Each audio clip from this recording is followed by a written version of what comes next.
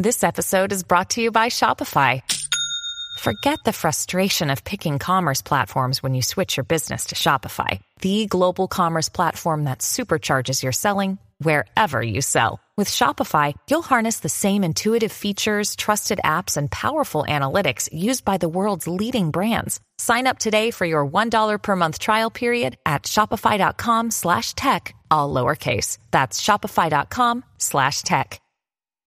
When you need mealtime inspiration, it's worth shopping Kroger, where you'll find over 30,000 mouth-watering choices that excite your inner foodie. And no matter what tasty choice you make, you'll enjoy our everyday low prices, plus extra ways to save, like digital coupons worth over $600 each week. You can also save up to $1 off per gallon at the pump with fuel points. More savings and more inspiring flavors make shopping Kroger worth it every time. Kroger, fresh for everyone. Fuel restrictions apply.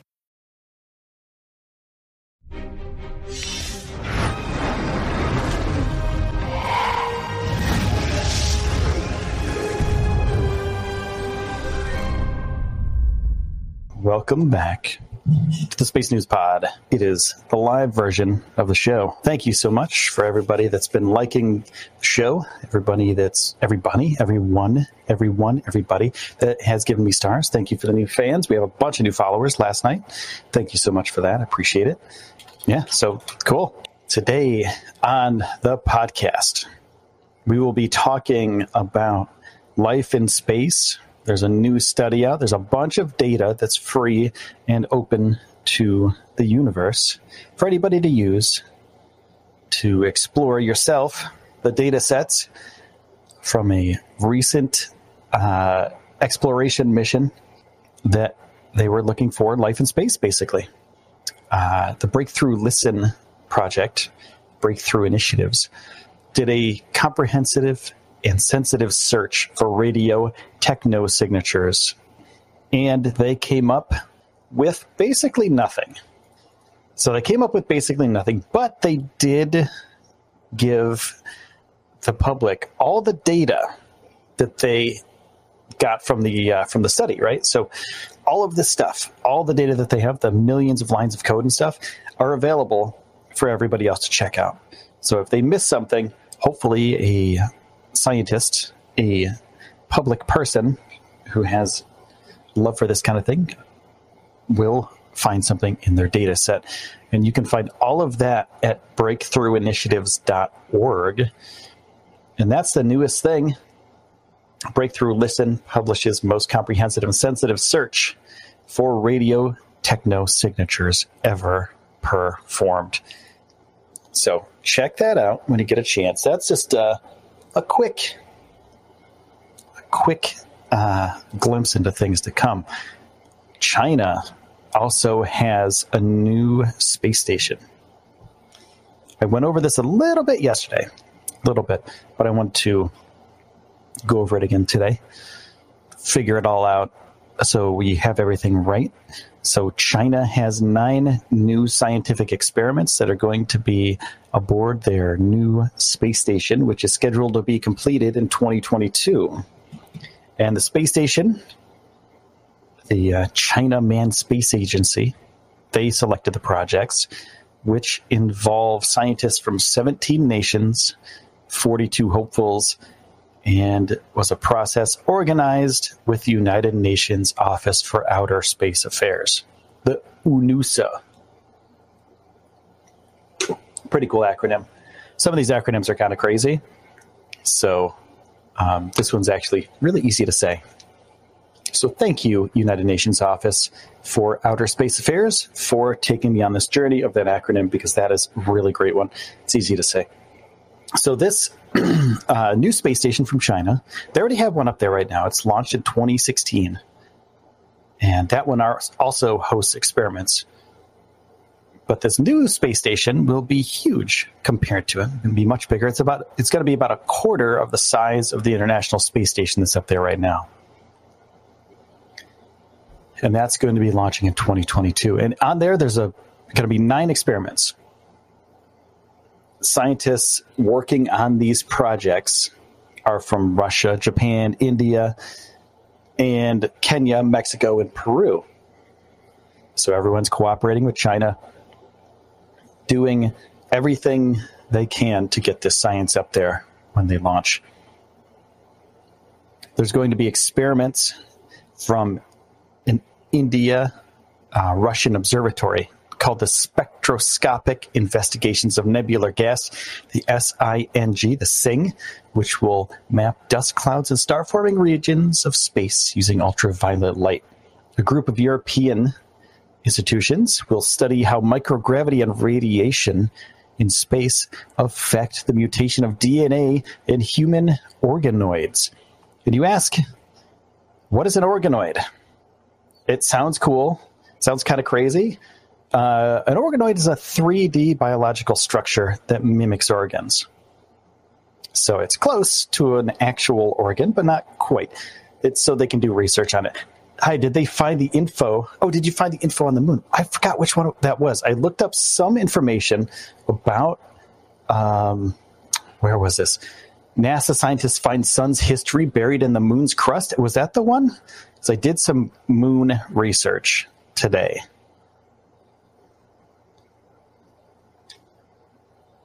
And I don't get a copy of the chat after we're done. So I remember talking about it, but I can't remember what we talked about. And I can't listen to the whole thing, and because that would take a whole hour to listen to the whole thing and find it again. So if you could refresh my memory, I probably forgot about it. If it's not this, then I probably didn't get the right one, and I apologize. So I'm going to check this out too, real quick.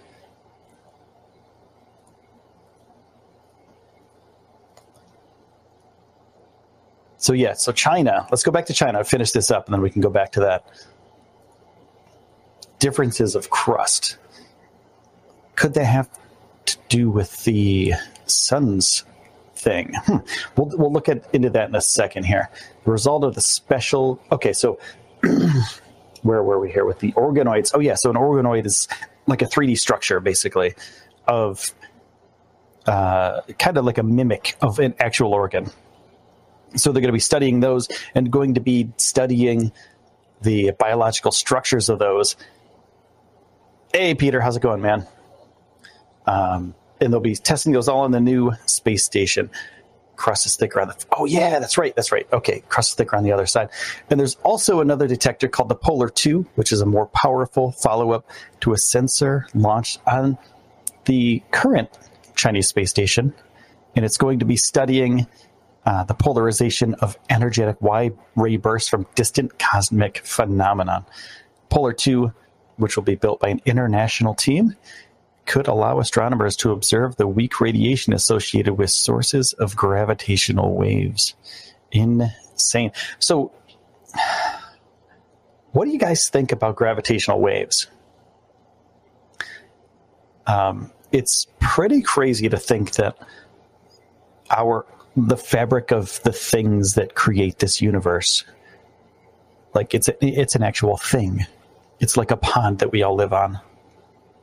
And when something goes boom, when you throw a pebble in a pond, that's basically what a gravitational wave is. That's what it looks like on the universe.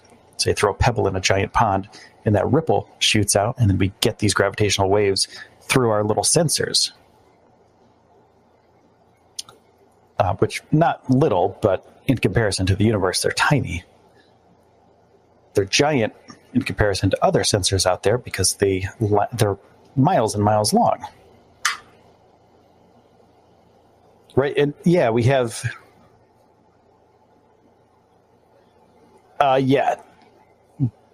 That we can actually detect them is crazy. We don't even know what gravity... We don't even know, like, how is gravity? How did that start? How did gravity start? We know it started because the mass of an object creates a gravity well, but that's all we know. We're like, okay, gravity exists, and it does these things, but how is it a thing? What the F, dude? That's all I'm saying. But yeah, and that we can detect it, the gravitational waves. Like, that's crazy, crazy, crazy, crazy. So the near side and the far side of the moon, the near side or the far side is more rugged and has far fewer Maria, and the near side places has very thin crust. Okay, so I'm just looking into this real quick. These special features, the biggest indicator of disparity in crustal thickness is a 2-kilometer offset between the moon's center of figure and its center of mass. This is typically attributed to a thicker crust on the far side of the moon, consistent with the observations of the different surfaces of the near side and far side. NASA discovered that the center of the figure and the center of mass are offset from one another in the 1960s. A simple act of observing how a probe orbits an object gives clues regarding the interior of that object. Scientists know, for example, that Mars has a partially molten core from observing the orbits of many probes that have been sent to Mars. That's pretty cool. That's pretty cool. I didn't even know that. And that's why I do these things. Because I'm blown away by the fact that, that's actually a thing. That, planets aren't exactly a sphere. And when you're a little kid, you see like a ball, right? You see like, okay, this is Saturn and it has a ring around it, and it's a perfect sphere. It's a perfect ball. And now you think, like, even if you get a pair of good binoculars, you can look up at the moon and be like, hey, that's not perfect. There's all sorts of craters. But when you're a kid, you look at the moon and you think, okay, there's craters up there. And you just see them as like pockmarks, But then you look at it with with an actual pair of telescope or like a telescope or a pair of binoculars. And you see like all the crust. You see everything, all the marks and all the craters. And it creates this really crazy looking planet right above the Earth. And it's pretty close. Hey, thanks for that call, Stephen. I appreciate it. I'm going to do a call-ins a little bit later. So anyway, speaking of the moon, I was talking about this earlier, but the breakthroughinitiatives.org, if you want to check out their data set, you can. It's part of SETI, and they work with SETI, and they basically look for needle in a haystack kind of thing. They look for life outside of our galaxy, inside of our galaxy. It was a butt dial. Nice. Been there. I've done that a few times. So the whole thing with that data set, and I'll link you the actual data set here 1 second. So let me link this into the chat. Let's check that out. And if you have a second to look through that data, which it's kind of impressive, you can go, there's a drop down for Breakthrough Listen at Greenbank and search for that, all file types, and then you'll get a ton of data. And you can check it all out by date, of course. There's like 50 pages of data. Are there 50? 100 per? Yeah, I think that's the one we want. All projects, and just search for the latest one. There we go. Yeah, that's the best one. So anyway, they make their data sets available. Check it out. There's tons and tons of stuff on there. I don't know if it's actually updated quite yet. They're going to make it available to everybody. There's a berkeley.edu. There we go.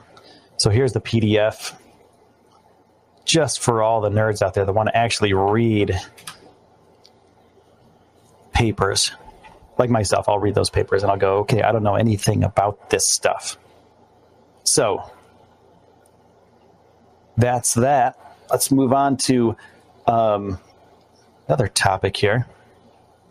The next topic will be NASA scientists find sun's history buried in the moon's crust. Sun's rotation rate in its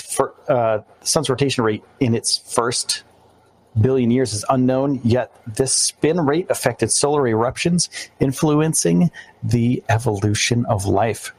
A team of NASA scientists think they figured out by using the moon as critical evidence.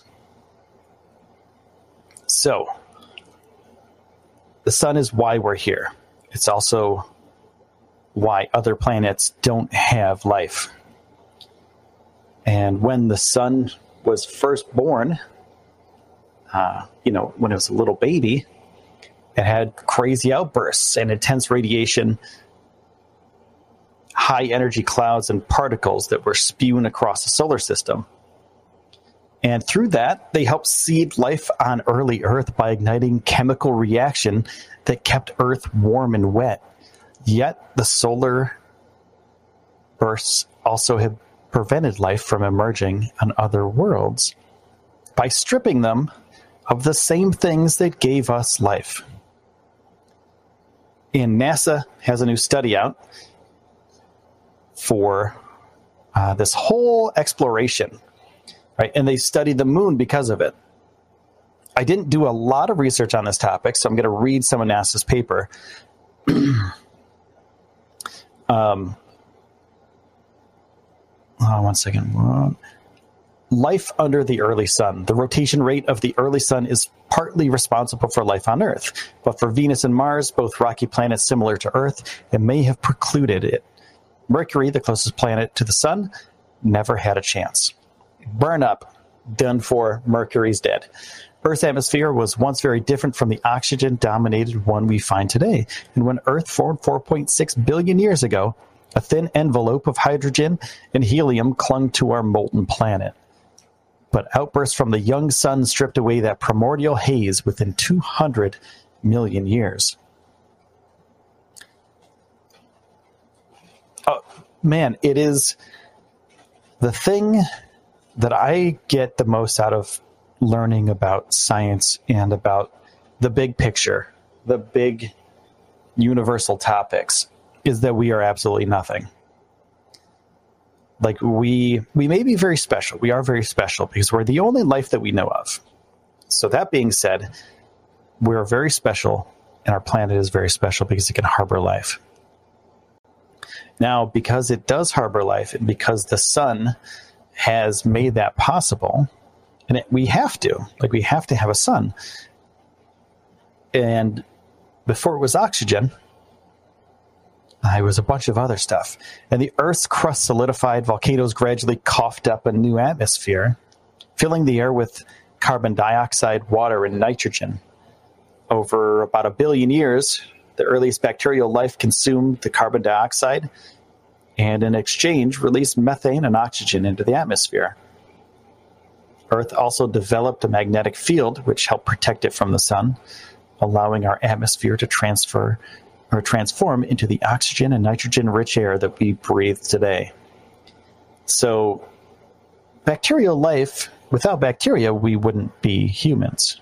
We wouldn't be here. We wouldn't be able to have life on this planet as we know it, because they consumed the carbon dioxide and they released oxygen, which we all breathe.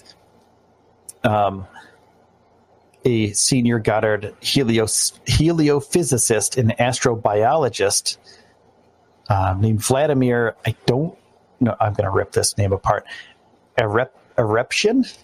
Something like that. I'm sorry, Vladimir. We were lucky that Earth's atmosphere survived the terrible times.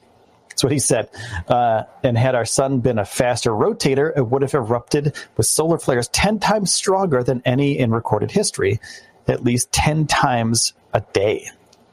Even Earth's magnetic field wouldn't have been enough to protect it, and the sun's blast would have decimated the atmosphere, reducing air pressure so much that Earth wouldn't retain liquid water.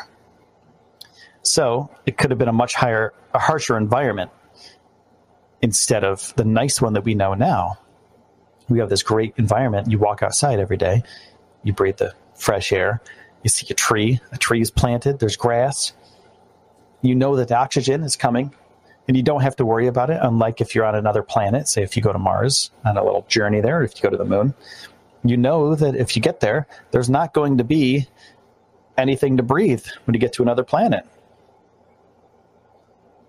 So lucky for us, our sun was there in just the right exact process to create the perfect environment for us to live, for life to be created.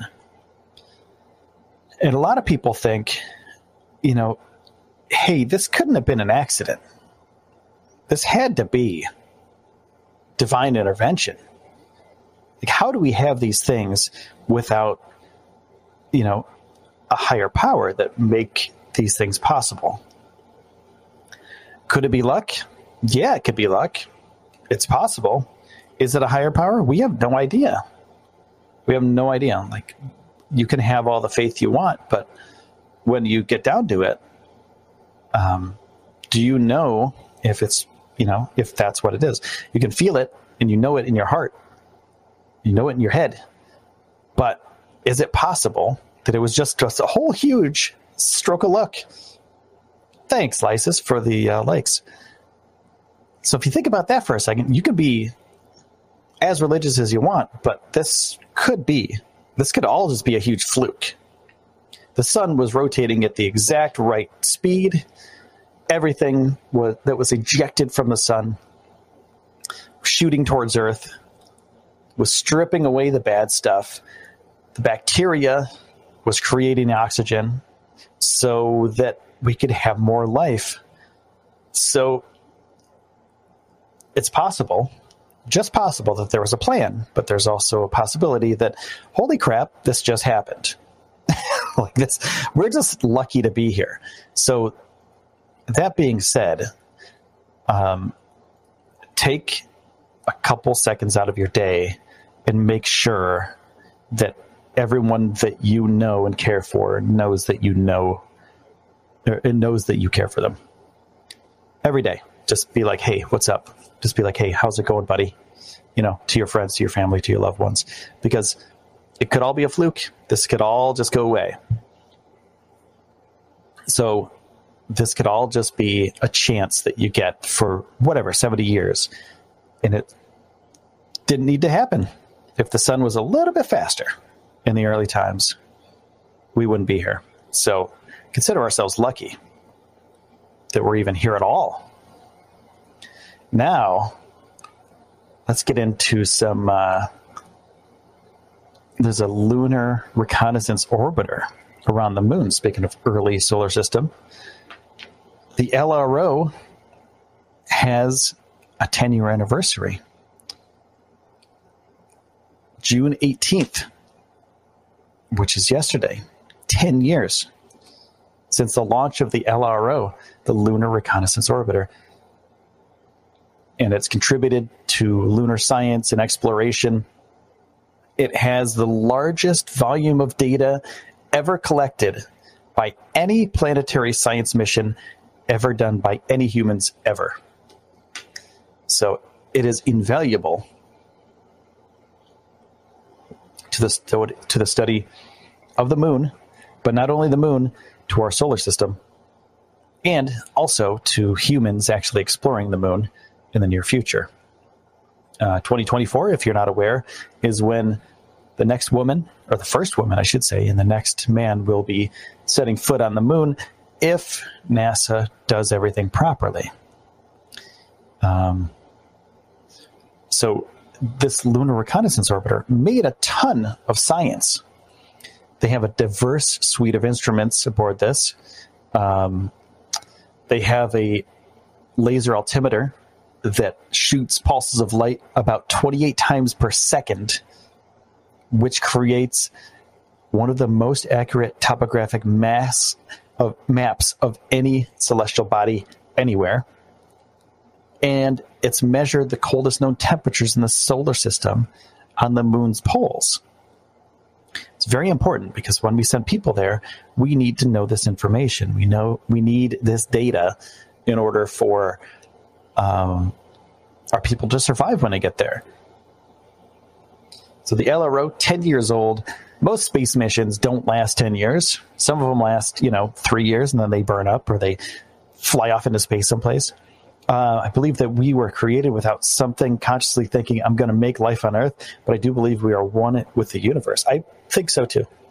And if you're having trouble sleeping at night and you think, okay, we're all alone, this is it, existential crisis kind of thing, you got to think to yourself, you are not alone. Humanity as a species, we have each other. And also, when you're gone, you become part of what is everything, right? So you think about okay, so if you're dead and gone, whatever energy you have goes back into the earth. It escapes your body, you get buried or cremated or whatever. Whatever you were is an old thing, and whatever you become, it's part of the universe now. We're already part of the universe, and we just continue being part of the universe as we go forward. That's how I sleep at night. I had the toughest time coming up with that. When I was younger, I was like, nah, I'm good. I don't need religion. I don't need any of that stuff. My mom and dad were pretty cool with it. So I had to make myself, had to really come to grips with what's going to happen. And I was like, okay, so this is what I am. I'm just this thing, and this thing has heart, mind, soul, whatever it is, consciousness. And when I'm done, that stuff becomes something else.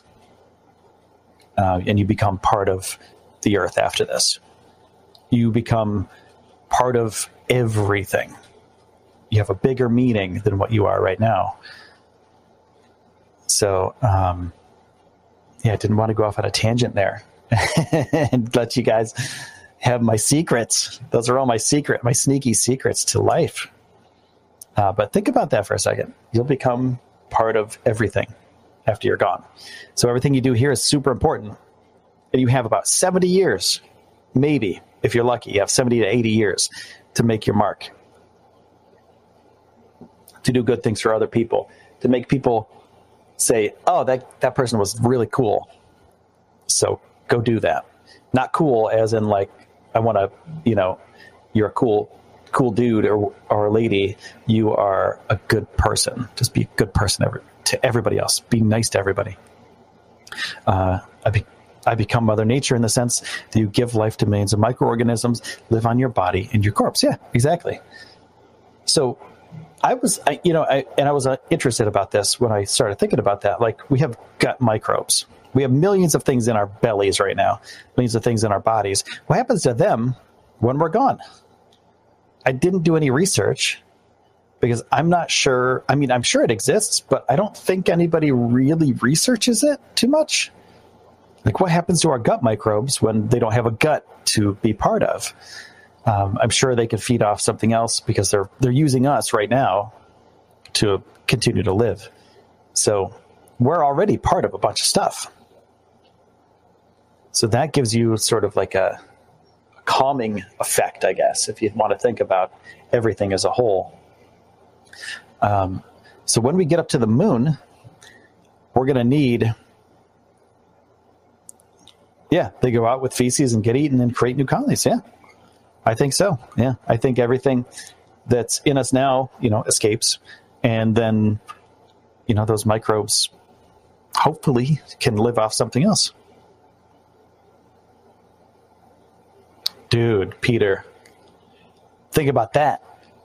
What if we're all part of this crazy being too? And that's the other, what do you think about these things and your mind gets blown?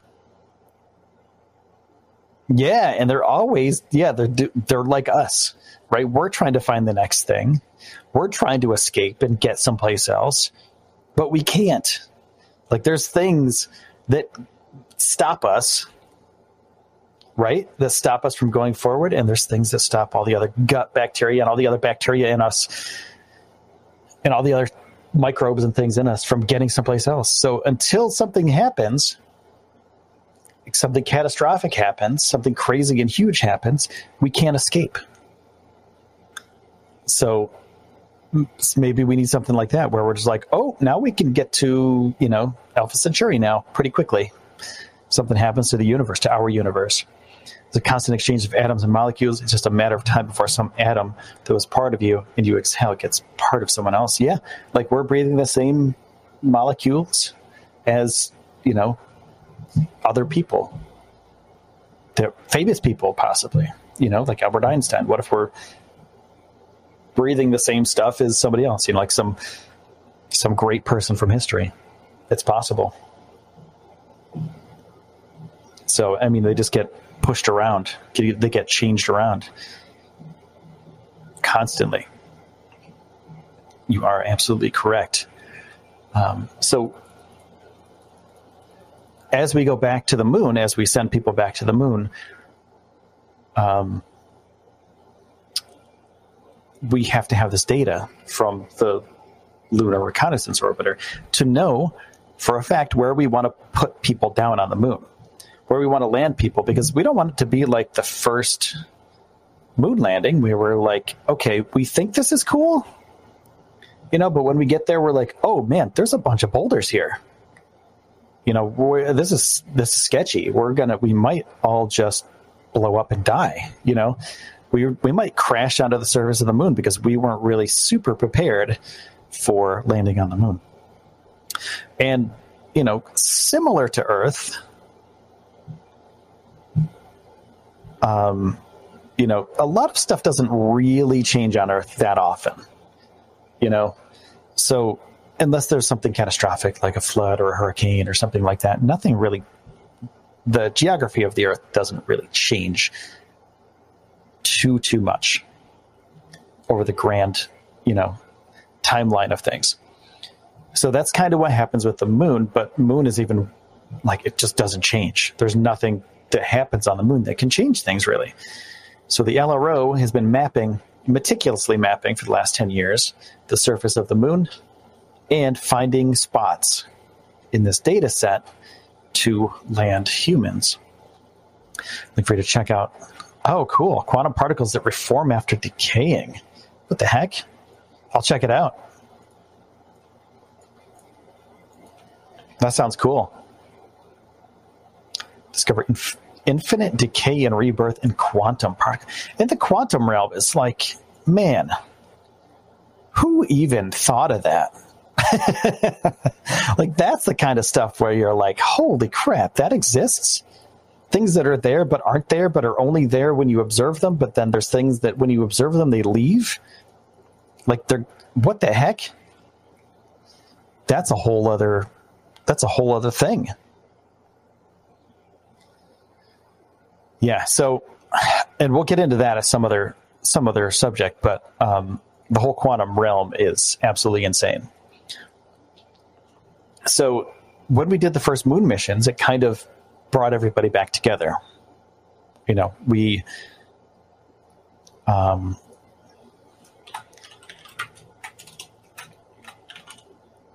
brought a lot of people along with us on that journey. When you send a human being into space, and when you send a bunch of equipment into space, it's not super cool anymore. You can send people to the ISS. It's been done a million times. 200 some odd people been to the ISS, I believe. You send people into space, and it's cool, but it's not like the first moon landing. And you have to build the hype. So the original moon landing had a ton of hype behind it because it was the first time human beings set foot on another celestial body. Now, when we go back, they have to start building the hype. They're building the hype now because it's the 50th anniversary of the moon landings. NASA's building up, this whole thing of thanks for those 4 likes, Paul. It was a huge competition, and right now we're not really in competition with anybody. We sort of are in competition with China, and they want to send people to the moon. But there's really no competition. It's really not scary like it used to be. We thought Russia was going to make a moon base and destroy the Earth or destroy the United States from the moon. And they have the high ground, so to speak, the highest ground, if you will, in the war effort, in the Cold War. So, if they were actually going to come, if it was going to come to a war, Russia could launch an attack from the moon. That's what they thought. And that's possible in the future, I think. We're going to start settling the moon soon. And I know I talk about the moon a lot, but it's in the near future. I put on my sweatshirt. It's freaking chilly in here.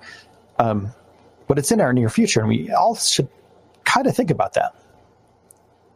Imagine if they did weaponize the moon, right? Yeah, if they did weaponize the moon, we're sitting ducks.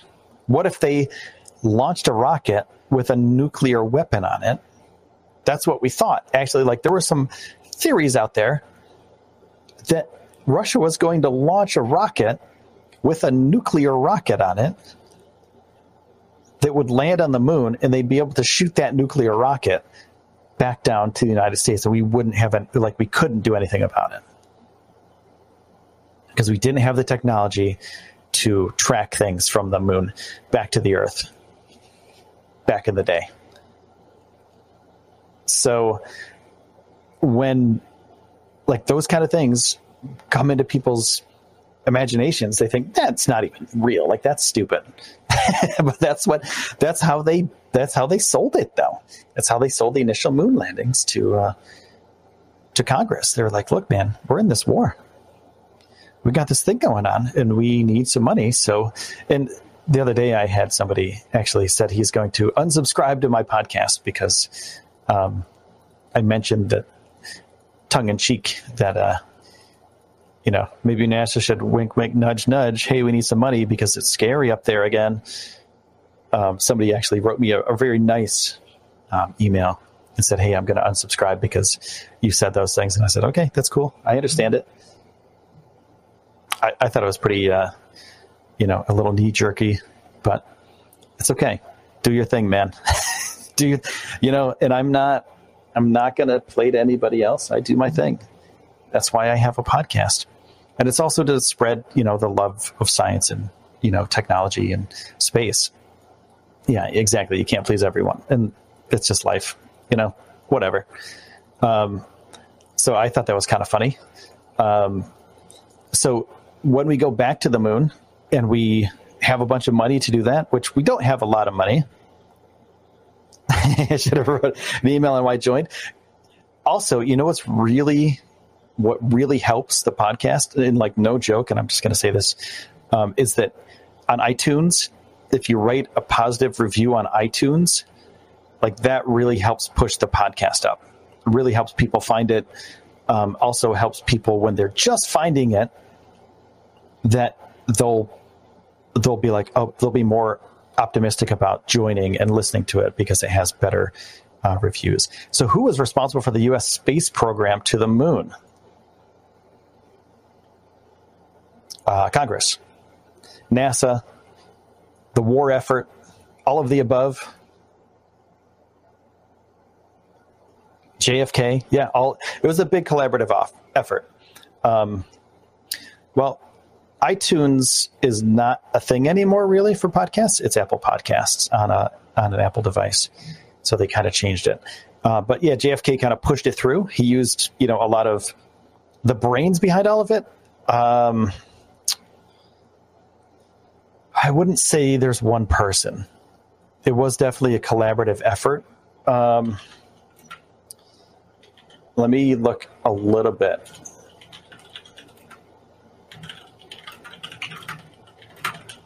And see, Jamie, pull that up for me. I don't have a Jamie like Joe Rogan does, so I have to just wing it.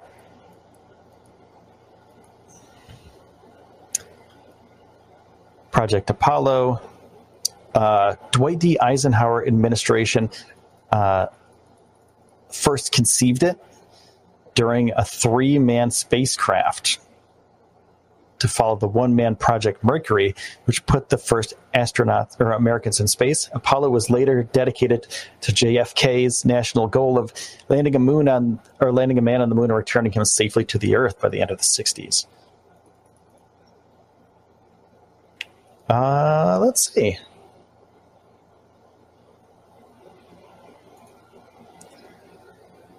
The Apollo program, was conceived during the Eisenhower administration. I'm just kind of going through it. NASA manager Abe Silverstein, who later said, "I was naming the spacecraft like I'd name my baby." That's where the name of Apollo came from. Silverstein chose the name at home one evening early in 1960 because he felt Apollo riding his chariot across the sun was appropriate to the grand scale of the proposed program.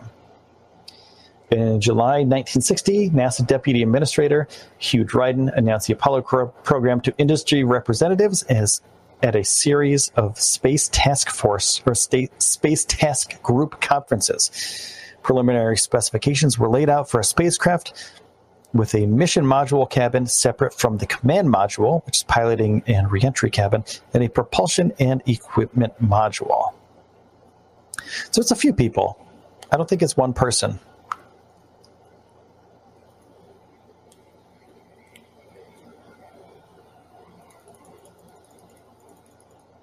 Oh, yeah. We all know that. We all know that about NASA. We had some shady characters in the early days of NASA. And there's all sorts of conspiracy theorists out there that, that want to connect the dots, so to speak. But basically, it was like, look, man, you're good at this, and we need you to beat everybody else to the moon. So we're going to give you freedom, and we're not going to charge you with anything. You come to NASA, you help us do that, and then, you get a cleaner slate. So, there's no big conspiracy. People always think also, the moon landing conspiracists, the conspiracy theories, they always think, there's something going on. There's always a higher power that's trying to keep the man down. And that's just not the case. There were thousands of people working on these projects. And if you think about it, every one of those people had some insider information. They could have come forward by now and been like, yeah, it's all a hoax. But why would you? On your deathbed, you're going to die tomorrow. And you could just say, oh, yeah, the moon landing was a hoax. I know. Where else should you have a dangerous enemy but in your pocket? Yeah, exactly. You can watch over this guy. Exactly, man. Exactly. So all that moon conspiracy crap, it's all just hearsay. Everything that's bigger than people, there's always going to be a rumor about something. Think about this. That's how humans are. Right? That's how humans are. We like to gossip. People love to gossip. We like to make up stuff. It's part of human nature to make up things. It's like the game of telephone when you're a kid. So Susie says this to Jimmy. Jimmy says that to Billy. Billy says something completely different to the next person. So, yeah, just look at Facebook. Look at some people on Facebook. You can see it. And that's what it all started with. Somebody was like, ooh, there was a Nazi. There's a Nazi in NASA. There's got to be a big conspiracy. No, there's not a big conspiracy. They needed that dude to send us to the moon. So that dude is going to work for us, or we're going to probably off him. Probably just going to whatever. Be like, we never knew who this guy was. And that's just how that works too.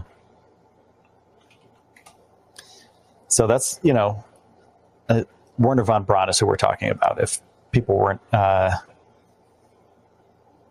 aware. Project Paperclip. I'm familiar. I'm not really into it that much, but I'm not really into the whole specifics of it. But yeah, the whole deal with that, it's kind of silly if you think about it, because all the thousands of people that were working on these giant rockets, numerous stories tall, and one of those people could just say, you know what, man, there's a studio in Southern California. We never went to the moon. Somebody would say that. And you couldn't fool that many people, that are working for you at NASA. So it seems like a big deal. The moon is flat. I wish, because that would be an easy target. There's no, if there's no roundness to it, you just shoot straight at it, right? You don't have to get in orbit. There's no orbit if it's flat, really. It's a disk. It says shoot straight at it. That's it. Don't have to worry about gravity wells or anything like that. You just shoot at the disk.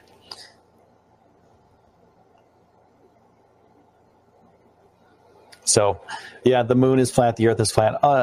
Just it's not true. Learn science. Learn some science. Do some research. And then going forward, you'll have a little bit of a bigger perspective on things. I'm not saying that people that have done the research and that people that are in these fields are, above and beyond anybody who believes a different thing, but a belief is just a belief. It's not science. Anything has gravity. And when you get to a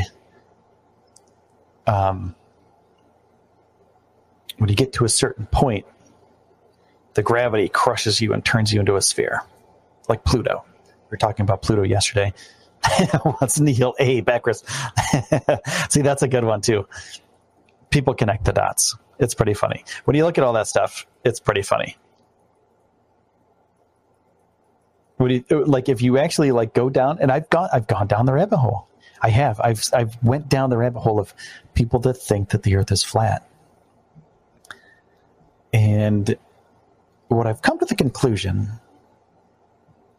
of is that people that think the earth is flat,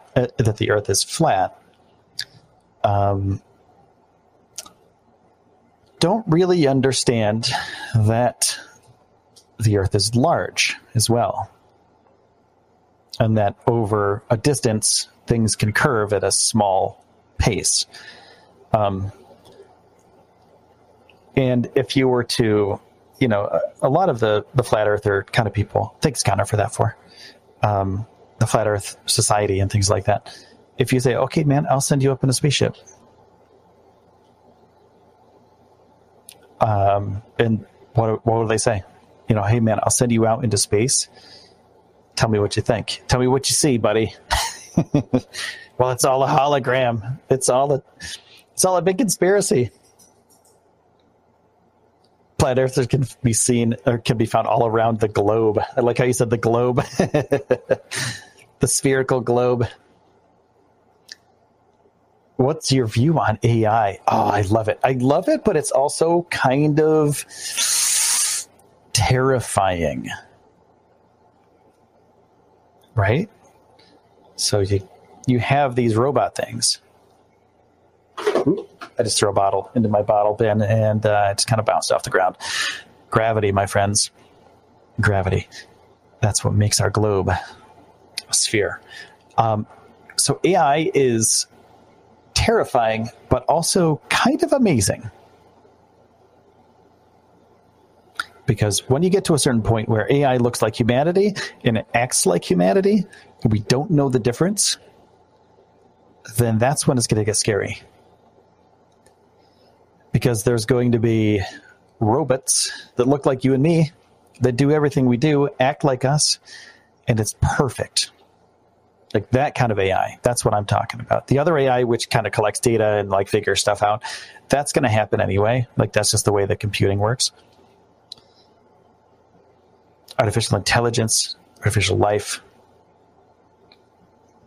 AI, like automatic driving cars that drive themselves across the country, puts people out of work, puts truck drivers out of work, because it's coming. The next 10 years, man, it's coming. And the people that work in the truck industry, they're terrified. They know it's coming, and they don't know what to do about it. They might need, like when it first starts, they're going to need somebody in the cabin to do their thing, right? So to make sure that everything is okay. And before lawmakers say that it's all right for us to have these driverless vehicles, they need to know that it's possible with a person in this cabin that this thing will make it to its destination 100% of the time. It won't crash and kill people. That's what's going to happen in the beginning. Only need a pilot to taxi the gates. That's possible, but we might not even need that eventually. Planes fly themselves. Fly-by-wire is already a thing. Planes already know GPS tracking, like they know where they are and they go to their destination. They know exactly what's going on. So, but yeah, planes right now, it's just the pilot goes like, okay, I got to land this thing and I got to like turn it around and put it, it's a place where the people walk out. But once we have self-driving cars, once we have that technology nailed, that's basically like take it from the cars. Once it lands, you put it in the plane, and I know it's not that easy. I'm just kind of shortening it down, dumbing it down a little bit, but you get to a certain point where like it's landed, it's cool. It just has to follow these lines in order to get to the right terminal. And you might have to paint some certain things on the runway or something. I'm not sure how they're going to do it using different technologies, but using scanning techniques to get the passengers to the actual terminal where they just walk out and that's it. It's all automatic. But they're going to have people there. What if something happens, right? So like, what if the plane lands and it goes to the wrong terminal? It has to turn around, has to do some things, has to get to a different point, has to avoid other planes, has to talk to other things in order to, make sure that these people on the plane they're all safe. So that's where a pilot could still come in handy, for a little while until they figure out that technology. Same with automatic truck driving. The truck drives itself across the country, and for the last 20 miles or so, a guy or girl jumps in there and takes it to its destination. There might be a station, like a bus station or something, sort of, where like a bunch of drivers hang out all day long or whenever to pick up the last 20 miles and then drive it into its destination. Because some of these things are really tricky. Some of these backups are really tricky in the even in the back of these smaller alleyways and things that truck drivers have to get into now. They're very tricky. So maybe AI isn't going to be there right away, but these truck drivers, they have unions and they make sure that everything's, that these people will be employed for a while, which kind of pushes back against the technology, which is happening right now, which is like, all right, we're going to get this thing out there in 10 years. And the unions will be like, no, this is our stuff. We're going to have to keep our jobs. And eventually, unfortunately, those jobs will be lost because robots will take over. It happened before. Who's going to feed the horses now that we don't have horse-drawn carriages? The guy that used to do it doesn't have a job anymore because we moved to cars. We moved to trucks. We don't need that person anymore. So that person lost their job because it's not needed. Same thing with the driver of a big truck. We might not need that person because we moved forward from that profession. So it's a similar thing. Technology moves on, human beings move on, and we have to adapt to our new surroundings. So when this all happens, artificial intelligence, artificial humans that's going to be pretty cool too. What happens with artificial life? Are these humans actually humans? Do they have a soul? Do they have a conscience? Do we program in a conscience? Is that a actual conscience? When they die, what happens to them? They're just, plastic and metal. And they're not actually, they don't have an actual brain. They have a computer chip that does brain-like things, but not an actual brain-like. So when they, say what happens when a humanoid, I guess, a robot gets decommissioned. It's just a robot, whatever. It's just a helper. You could say the same thing about your gardener, right? He's just a helper guy. So what happens when he dies? Everyone mourns his loss, and eventually we move on. So, people will probably get attached to their robots. When you get attached to. I had a chameleon. What did I have? I had a little lizard. I used to live in Florida, a little bit north of the Space Coast, and I had a little lizard in my window. No idea what this lizard was. Little gecko guy, and eventually he died. He was in my windowsill. He never got out, but I named him. He was my little gecko guy. I forgot his name because it's been a while. It's been about 10 years, 15 years or so, but he passed away one day and he was no longer with us, but I mourned the loss of my gecko. That gecko, basically ran on instinct. Mourned the loss of that gecko. Now the AI, the artificial human that we have that serves us dinner and goes to the store for us, shops for us, delivers things for us, does all the silly little tasks that we don't want to do. When one, gets decommissioned, I guess would be the best word for it, dies. Do we give them a burial? What do we do with them? What's the next thing? What do we do with those things? Do we just put a new chip in it and it's all fine? Does it have a certain kind of memory? Does their memory live in the cloud? And if their memory lives in the cloud, do we just download it again? We put in a new chip because that chip died. We put in a new chip and we re-download it. And it's the same being, but with a different heart. So when you get an organ transplant, you're the same thing, but you have a new liver. You have a new kidney. Your left ventricle is broken. You need a new one. Get a new one. You're the same person now. You have the same memories as you did before. You have the same consciousness you did before.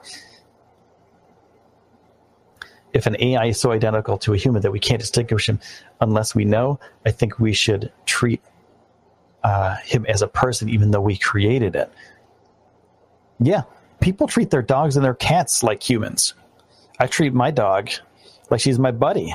I call her my little buddy, and she's my friend. We've been through a lot together. She hangs out with me. We do cool stuff together. And so if she can be,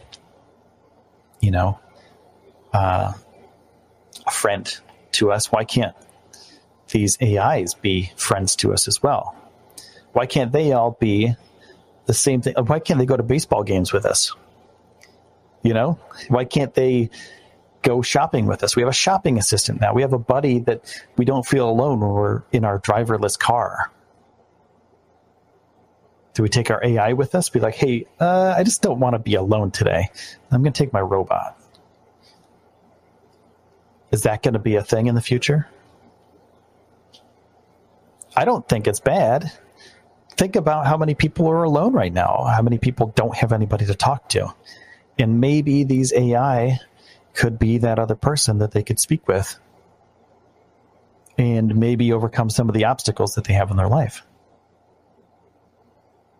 So they can have a robot sitting right next to them on the couch as they're watching a movie, and this robot that looks identical to a human, acts like a human, breathes like a human, not an actual breath because it's a robot, but has the mannerisms of a human, maybe eats popcorn, something like that. Is that good for somebody, or is that bad for somebody?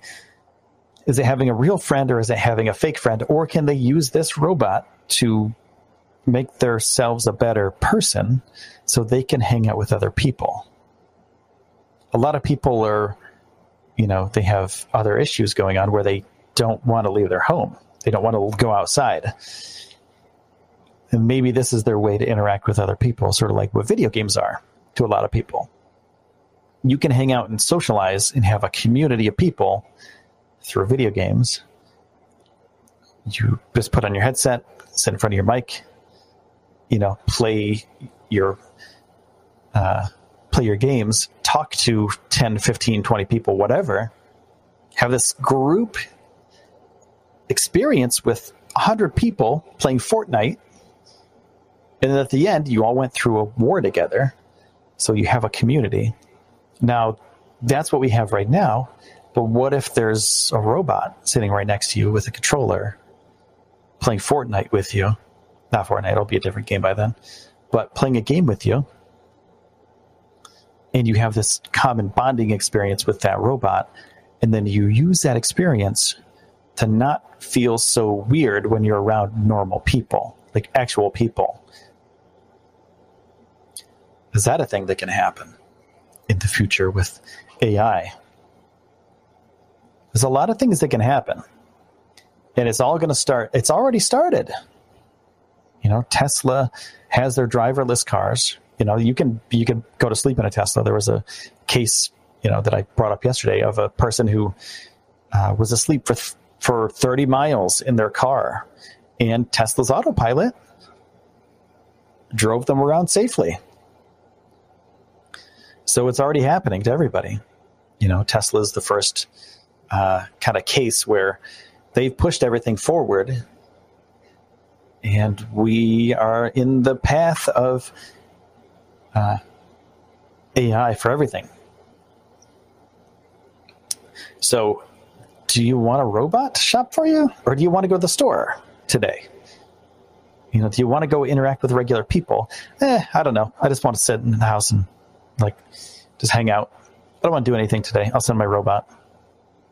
Send my helper. You can just call it your helper. You don't need to name it. If you're one of those people where you're like, no, I don't want to name it Josh. Josh isn't going to go to the store for me. Not today. I'm going to go to the store today because I feel up to it.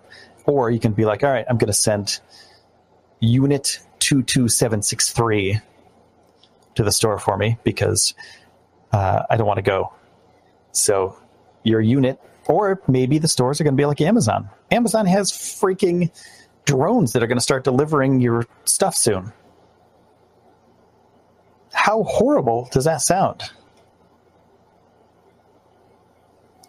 Drones are A, loud as hell, and B, they're pretty dangerous. If you put your arm in a drone propeller, you're going to get cut.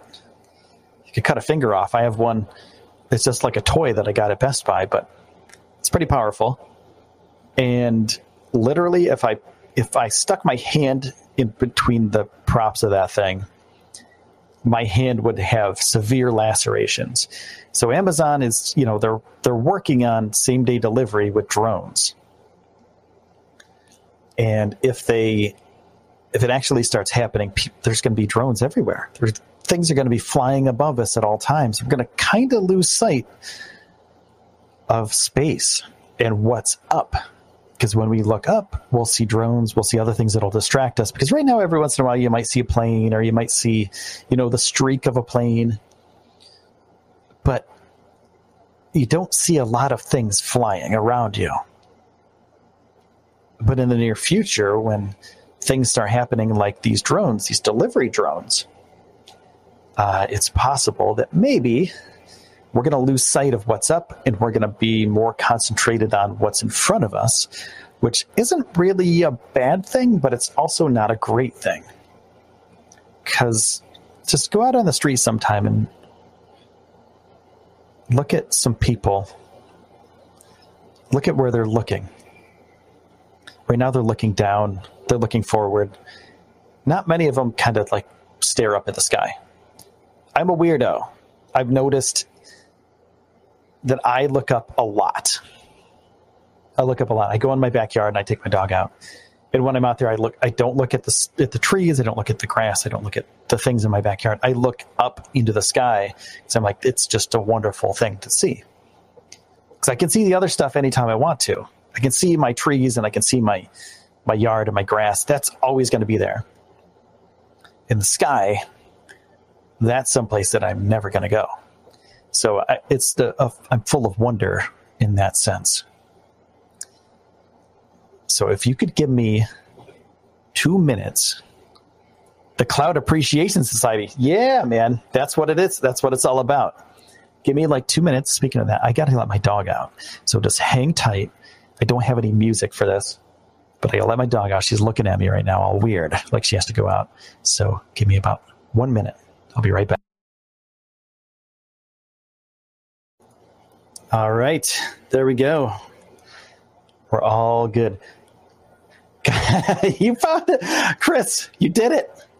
Chris, you did it. Awesome, man. 5 likes. Thank you so much for that.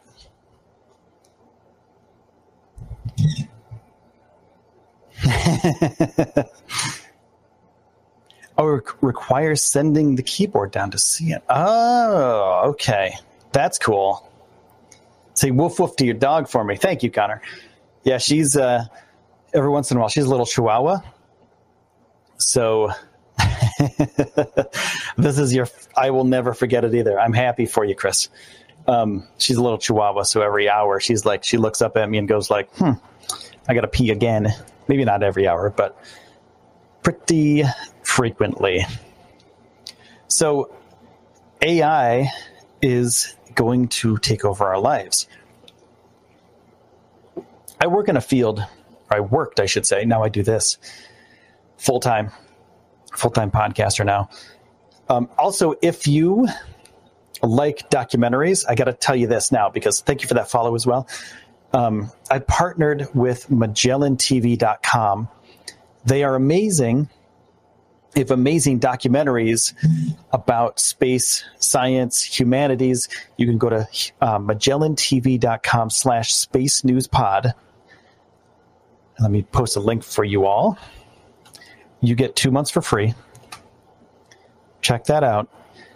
All the documentaries you will ever want. Science, natural world, history, human spirit, genres, biography, science, space, tech, mind and body, earth, nature, ancient history, early modern, current history, war and military, historical dramas, culture, crime, and mystery. There's huge amounts of stuff that you can listen to, watch.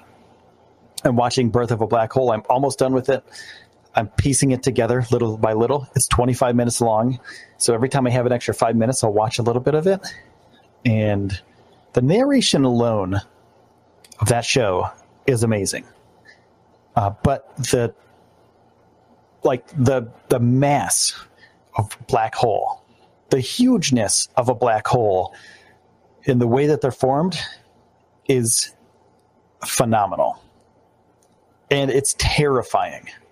So if you're up for it, go to MagellanTV.com/Space News Pod and check it out. There's tons of space documentaries, by the way. It's like, I'm scrolling through them right now. There's like 30 or so space ones. So check them out. They're cool. And it's not like Netflix. Netflix gets a documentary in and then it leaves. Maybe they'll have the license for a month, 2 months, whatever. And then you don't get to see it again. Not on Magellan. They keep them forever. They produce a lot of them too. So take a look. Very cool stuff. So yeah, I watch them all the time. And I have another one that I'm watching, The Age of Hubble. And there's 4K content too. So you can get really high quality stuff. So yeah, thanks for checking that out, everybody. Appreciate it. What else was I going to talk about today? Did you guys hear about Facebook's cryptocurrency? I was just looking at this. It's called Libra. You can't mine it like a Bitcoin. You have to buy it. Brady Heron. No, I'll check it out, though. Check Brady out. Yeah, I'll check him out.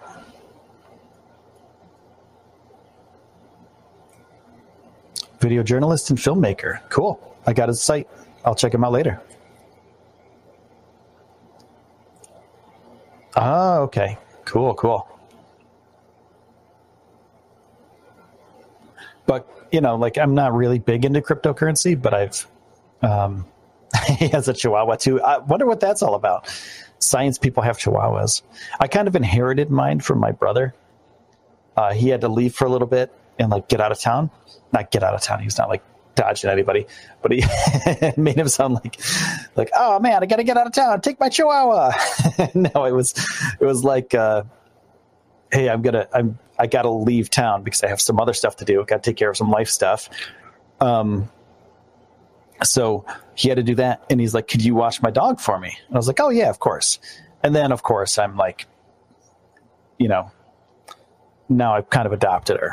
So she's, you know, she sleeps in my bed. She's one of those dogs, like she can't sleep alone. So she'll sneak up into my bed at night. You gotta get a Chihuahua to be, maybe that's true. Maybe that's true. Maybe that's the prerequisite to becoming somebody in science. You need a Chihuahua. Or a small, yippy, annoying dog. Maybe you don't need a Chihuahua. You had a landlord like that? They would crawl into your bed and sleep with you?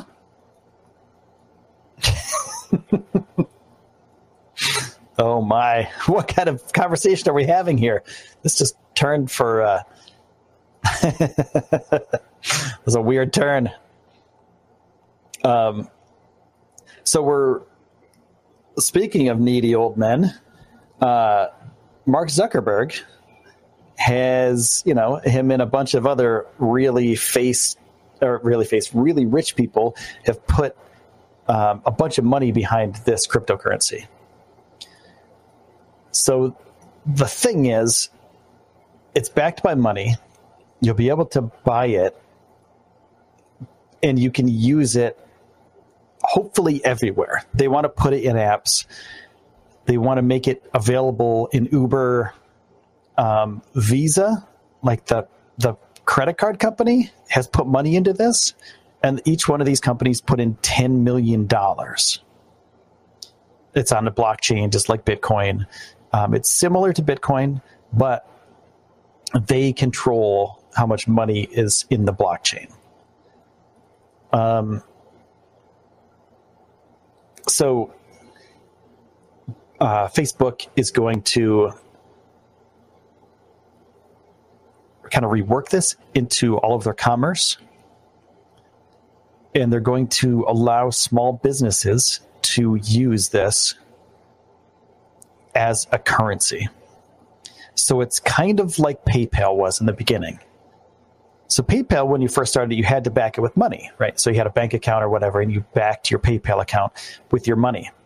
So instead of the money that you back, you don't back Libra. Well, I guess you do because you buy Libra, but it's backed by actual money. It's backed by tens of millions or hundreds of millions of dollars, I believe, because each one of these things, corporations gave a bunch of money to it. So it's kind of a weird situation where we're at the point where robots are taking over and we don't have real money anymore. We don't have fiat currency. We won't have paper money in the next, I think, 30 years. Paper money, I believe, I don't know. I'm not sure if they're going to be able to create more. I don't know if the white paper allows them to create more.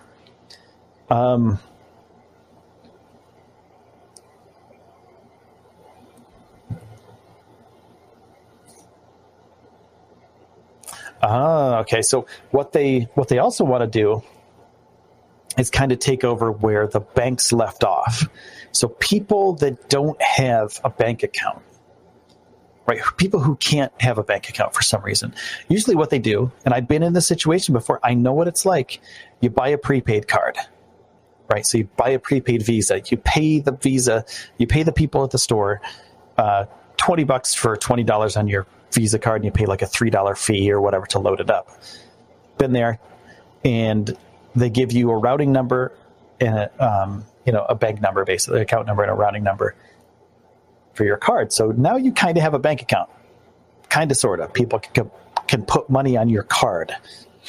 So that's what they want to do with this cryptocurrency. So instead of, and this is all over the world, they want people from all over the world that don't have a bank account to be able to use this currency to fund things, to buy goods and services. And I'm not quite sure if they can add more money to it in the future.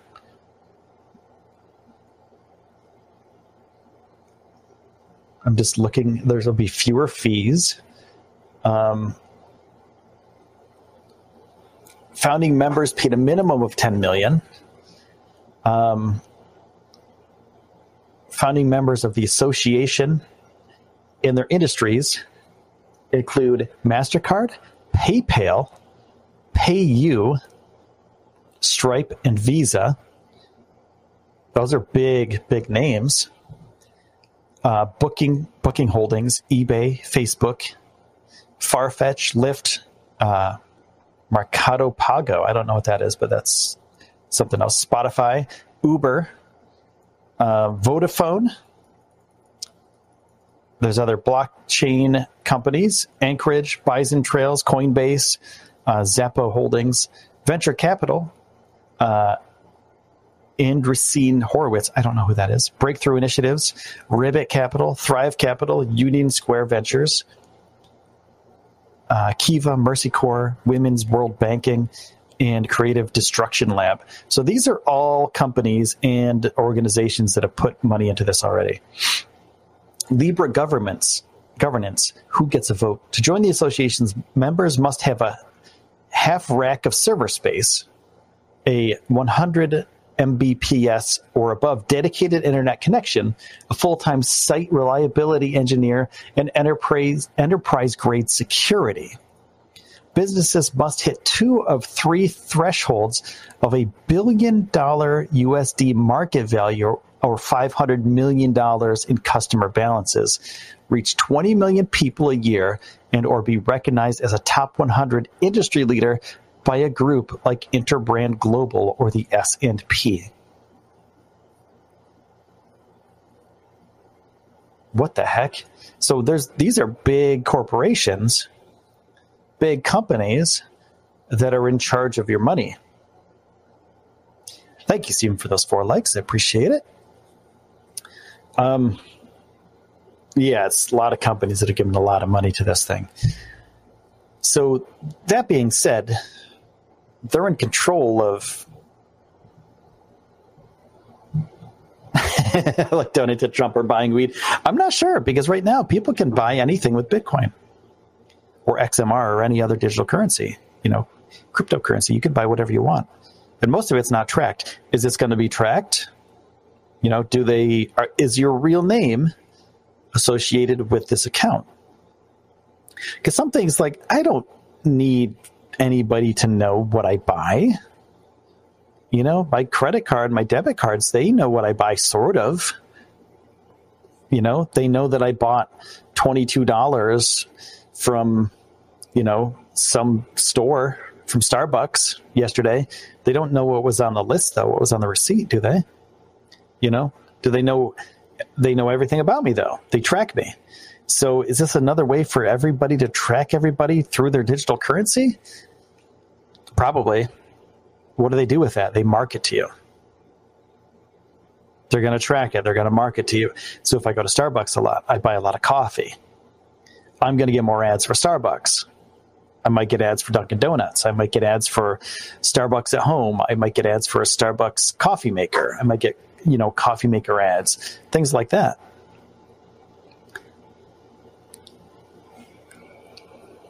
Right? And then what happens if what happens if something down the line, like you buy an immoral purchase, right? You buy something, quote, immorally. What if you buy, I don't know, like, let's say in general, what if you buy something immoral, they think is immoral, I should say? Then can they block you? Do they have the ability to secure your, quote, secure your account? What kind of account is it? Is it just your account? Do you have access to the blockchain where your money is? And if so, can you get any money you want anytime you want? And can the federal government seize that money because it's not actually in a bank? So that's the thing you got to think about when these things happen, when there's a new technology that comes out. Why are they doing it? Are they doing it to control you? Thank you for that follow, Chef Plays. Are they doing it to control the narrative? Are they doing it to sell you ads? Facebook is in this to sell you ads. They're not in this for the benefit of humanity. Maybe this is one of those things like, oh yeah, we're gonna help out some people that don't have bank accounts, that can't really, move money around that fast or that easily. So maybe that's part of it. But also, oh, cool, Will just bought a new car. Okay, we're gonna sell him motor oil, and within 6 months we're gonna sell him motor oil, window washing fluid, et cetera, et cetera. Put that on the ad list for Will, who in turn will buy some of the stuff with the cryptocurrency that he's using via Facebook. Yeah, I'm not going to do that, dude. I'm not going to sign up for this thing. I am not going to put my money into this. It doesn't sound safe. It doesn't sound secure. Facebook is part of this. It sounds like a horrible, horrible idea. Prove me wrong. I'm going to give it 5 years, see what they track, see how people are being tracked, see what kind of data they're getting. And, after that amount of time, if they're not collecting anything, then maybe, because I know my information is getting sold anyway. Anything I do, like people know that I have a podcast. Okay, so cool.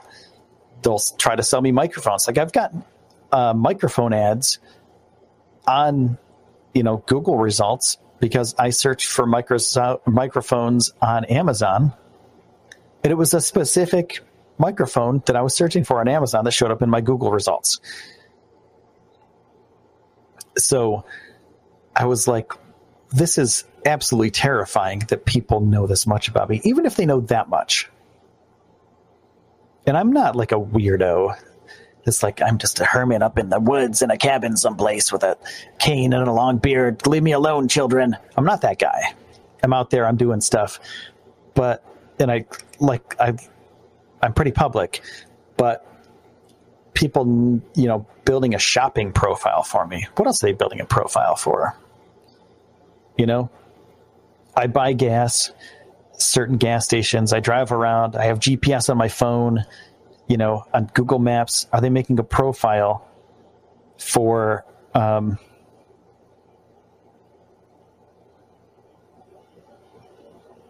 they making a profile for everything that I do when I go out, when I get out in a boot? They are. They're definitely doing that. Google's definitely doing that. They see that I go to Dunkin' Donuts every day. I get my morning coffee at Dunkin' Donuts. Of course, I'm going to get ads for Dunkin' Donuts. I'm already there, man. Already there. So, if I search for something on Google, rental cars, because I'm going to be taking a trip to,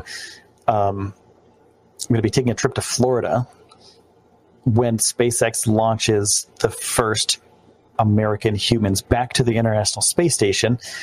I'm trying to get money from that or for that gathered up. Right. So I'm trying to make some money to get there. And by doing this podcast, I have one sponsor, Magellan TV, and I also have a Patreon. So if anybody's willing and able to help out with Patreon, I'm going to link it now. And all this money goes back to the podcast in some way, shape, or form. Like the microphone that I'm using right now is a Rode Podcaster mic. I got that mainly because of advertisers and also from Patreon patrons. So if you feel it in your heart of hearts to support my next venture, which is a live podcast of a SpaceX launch from Cape Canaveral that will be launching human beings from U.S. soil in a U.S. rocket to the International Space Station, hit it up on Patreon. You are amazing. All my Patreon patrons are absolutely amazing and have helped me out tremendously in this journey that I've had with this podcast. So just listening now is one of the best ways that you can help, by the way. So anybody that's listening right now, if, I'm looking for advertisers, and I'm just going to be like down and dirty with you.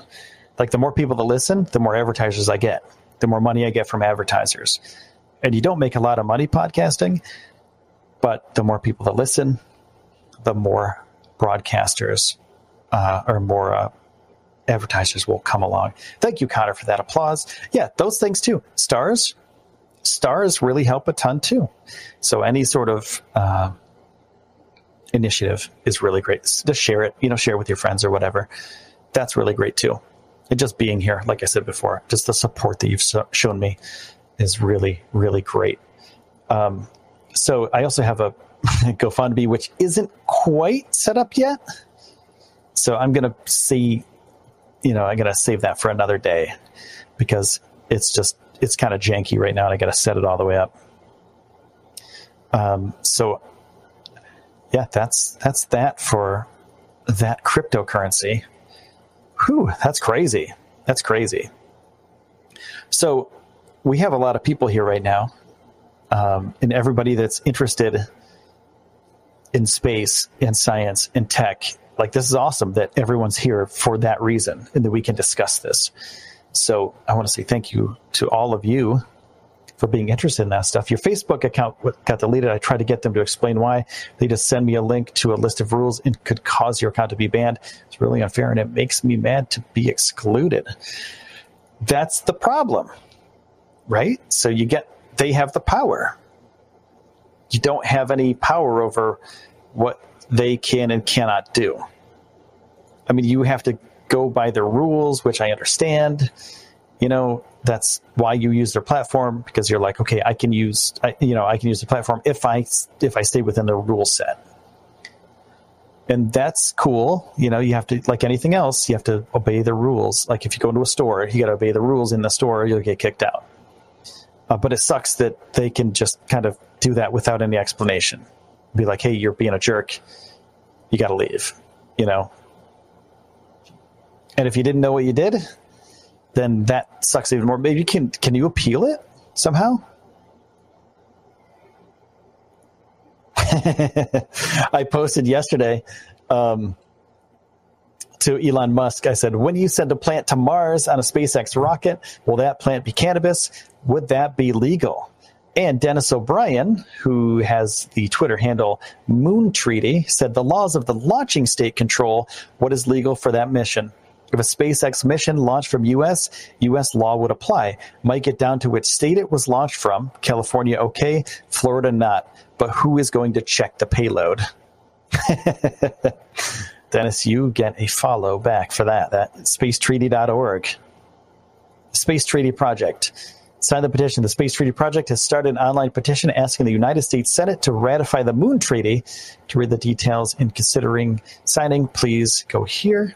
The mission of the Space Treaty Project is to restore humanity's hope for the future by providing an alternative to the wars, violence, and neglect that have dominated our history. We'll do so by educating the public about the Moon Treaty, a.k.a. the agreement governing the activities of states on the moon and other celestial bodies. Cool, man. Good for you. That's what we need. Thank you, DJ, for that, for those 4 likes. Bacteria in space, thoughts? It's possible. There's no due process, right? Yeah, that's what sucks, Chris. There's no due process. You can't really do anything. You're at their will. And they explicitly say you're not allowed to appeal. Well, so make another account. Like, what are they going to do? Don't play by, if you're going to play by the rules and they won't let you appeal your first account, just make another account and be like, it's me, but whatever. That's my, I would probably, if I needed it that much, if I needed all my friends around, just make a new account. And you're going to get around it. Just don't let anybody know who you are. Use the system. Don't abuse the system. And then with this new account, just, do your thing. You're always welcome back into a group in real life. No matter how much you messed up, as long as you say, hey man, I'm sorry. I messed up so bad. And this is why I messed up. You're allowed back into that group. As humanity, that's one of our rules.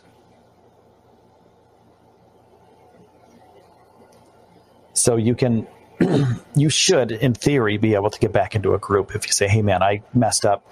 I'm sorry. This is why, I'd like to be part of that group again. So it's kind of weird that social groups like that don't allow you to appeal it.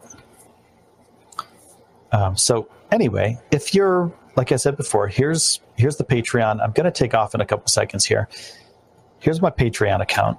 If you like this content, I do it every single day. I also do it on my other podcast, it's called Space News Pod, but it is a regular podcast. And it's like 10-minute hits every single day. Here's where you can check this out. Adam, hello. You can check out my regular podcast like that. Thank you for those likes. Appreciate it, Connor and Demeter.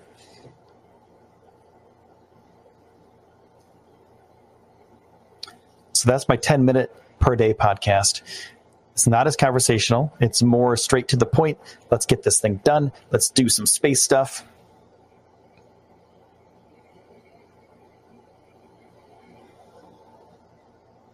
Can I watch that podcast on Castbox? You can. Yeah. It's not a video one. It's just regular. I know, Stephen. I know. I don't have time though. Unfortunately, I have to take my dad downtown. I went a little bit over. Search for Space News Pod if you want to listen to it on Castbox as well. It's the regular one. I know I went over and I apologize. I will have a call-in portion tomorrow. No worries, man. I don't mind. But I'll do some call-ins tomorrow for you guys. So yeah, I gotta take the old man downtown. Gotta go to the grocery store, and we gotta do real life things. So my friends, thank you for taking the time out of your day to spend it here with me on the Space News Live podcast. Make sure to follow. Make sure to send 1 billion stars my way so I can fund my trip to Florida and share the podcast, of course. Sounds good, Chris. Maybe that'll be another topic. That'll be awesome for another topic of a show. So I will see you all later. Thank you so much for taking the time out of your day to spend it here. Thanks for the applause. Thanks for all the hearts. Thanks for all the likes. Thanks for the new fans. Thanks for listening. Sorry I didn't get to your calls, but I have to go take the old man downtown. So I will see you later. Have a great day, everybody.